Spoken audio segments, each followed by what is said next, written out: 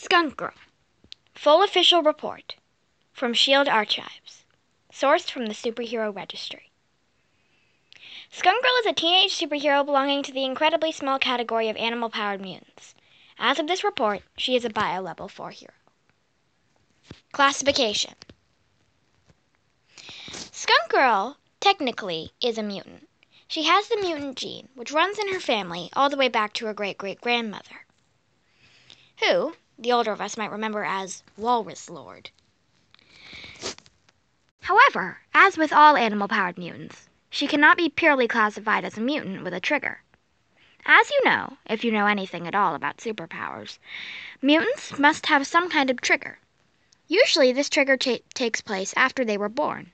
Sometimes it never takes place at all. However, in the case of animal-powered mutants, the trigger must be very specific.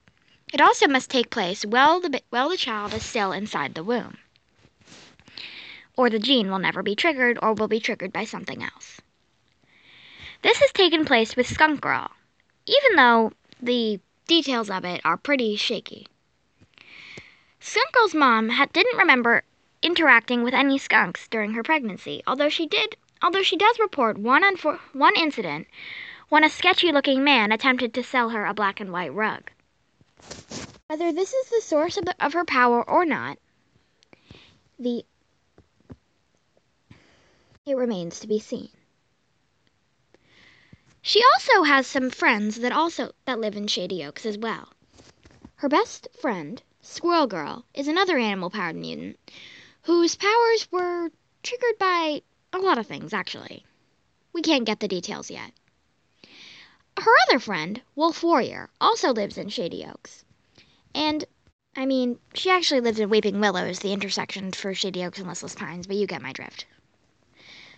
We can identify that her powers came from her mother interacting with a strange black wolf with a purple mark on its forehead. Her classification is half mutant or part mutant, although that doesn't really encompass things, but we need a better classification. The S.H.I.E.L.D. agency needs a better classification for animal-powered mutants. As research on her develops, we will understand better where her powers came from.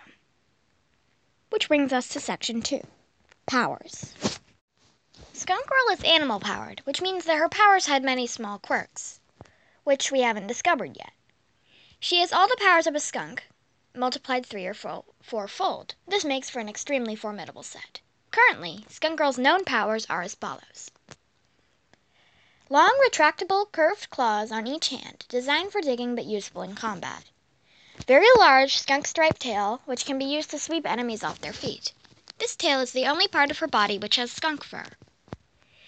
She has a good night vision and an excellent sense of smell. She can communicate fluently with all known species of skunk. It is important to note this communication is definitely not mind control, and sometimes she must use bribes, tricks, or threats to get the skunks to do what she wants.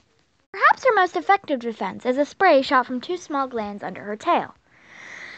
This spray is quite toxic, and causes most of the effects of everyday skunk spray multiplied once again. She is afraid of almost nothing and possesses an almost stupid confidence. There are also other parts of her powers which qualify as weaknesses because they detract from her ability to fight supervillains. They'll be covered in the fourth part. Part 3: Contacts, Allies, and Nemesis. Skunk Girl lives near New York and Seaside City. She has worked with many other superheroes, but her tendency to sass and bother heroes of higher rank, multiple instances of prank calling the Avengers, is her helicarrier running? One unfortunate incident involving Nick Fury's eye patch and too much glitter glue has turned her off most of the major teams. She occasionally works with Seaside City's team, GAME, but prefers to work alone. Her most common allies include her closest ally in heroing, a female striped skunk named Rosette, who helps her in many of her adventures. She also maintains a close friendship with Squirrel Girl, who helped her become a hero. And as of now, her main arch-nemesis is Bobcat Boy, another animal mutant with the ability to turn into a bobcat, while keeping his human intelligence. After after being defeated majorly by many smaller teams, has devoted his resources to stopping Skunk Girl as an audition to Hydra. So far, he has been unsuccessful in both defeating Skunk Girl and getting into Hydra. Bobcat Boy also often works with other villains, most notably Lizard Brain. Lizard Brain, after being turned out of Hydra and being defeated by Squirrel Girl, see Lizard Brain and Squirrel Girl files, has shifted his game plan, now luring smaller villains into helping him get back into Hydra. Section 4. Weaknesses. The definition of a weakness, according to the Superhero Definitions Dictionary, is an aspect of powers that is detrimental to the hero's eventual success in defeating what is known as an arch-nemesis. Skunk Girl defines it as stupid fudging hibernation.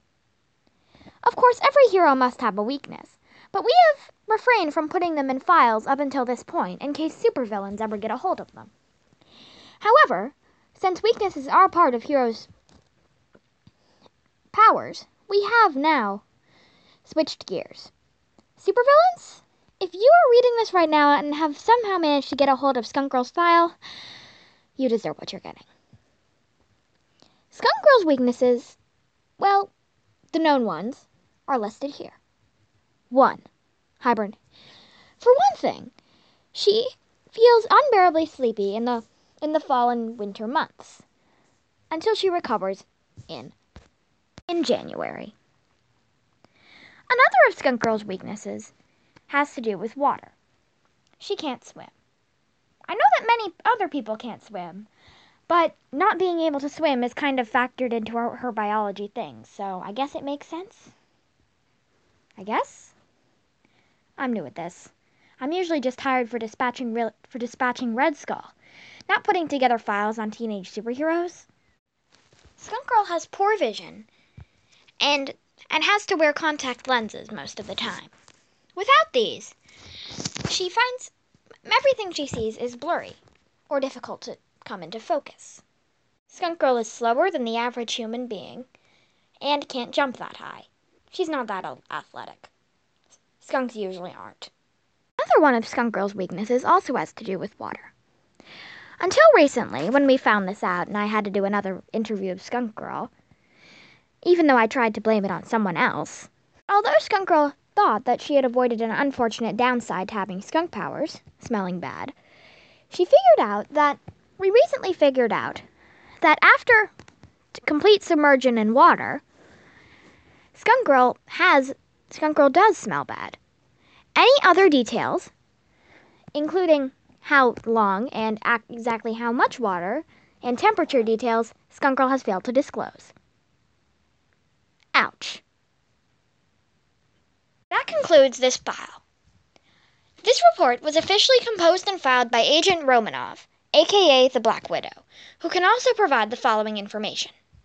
Skunks can be very protective. They do not always approve of early morning interviews. No amount of training, super soldier serum, or specialized weapons will protect you. Apple cider vinegar makes an excellent remedy for skunk spray. Please enjoy your day. Ouch.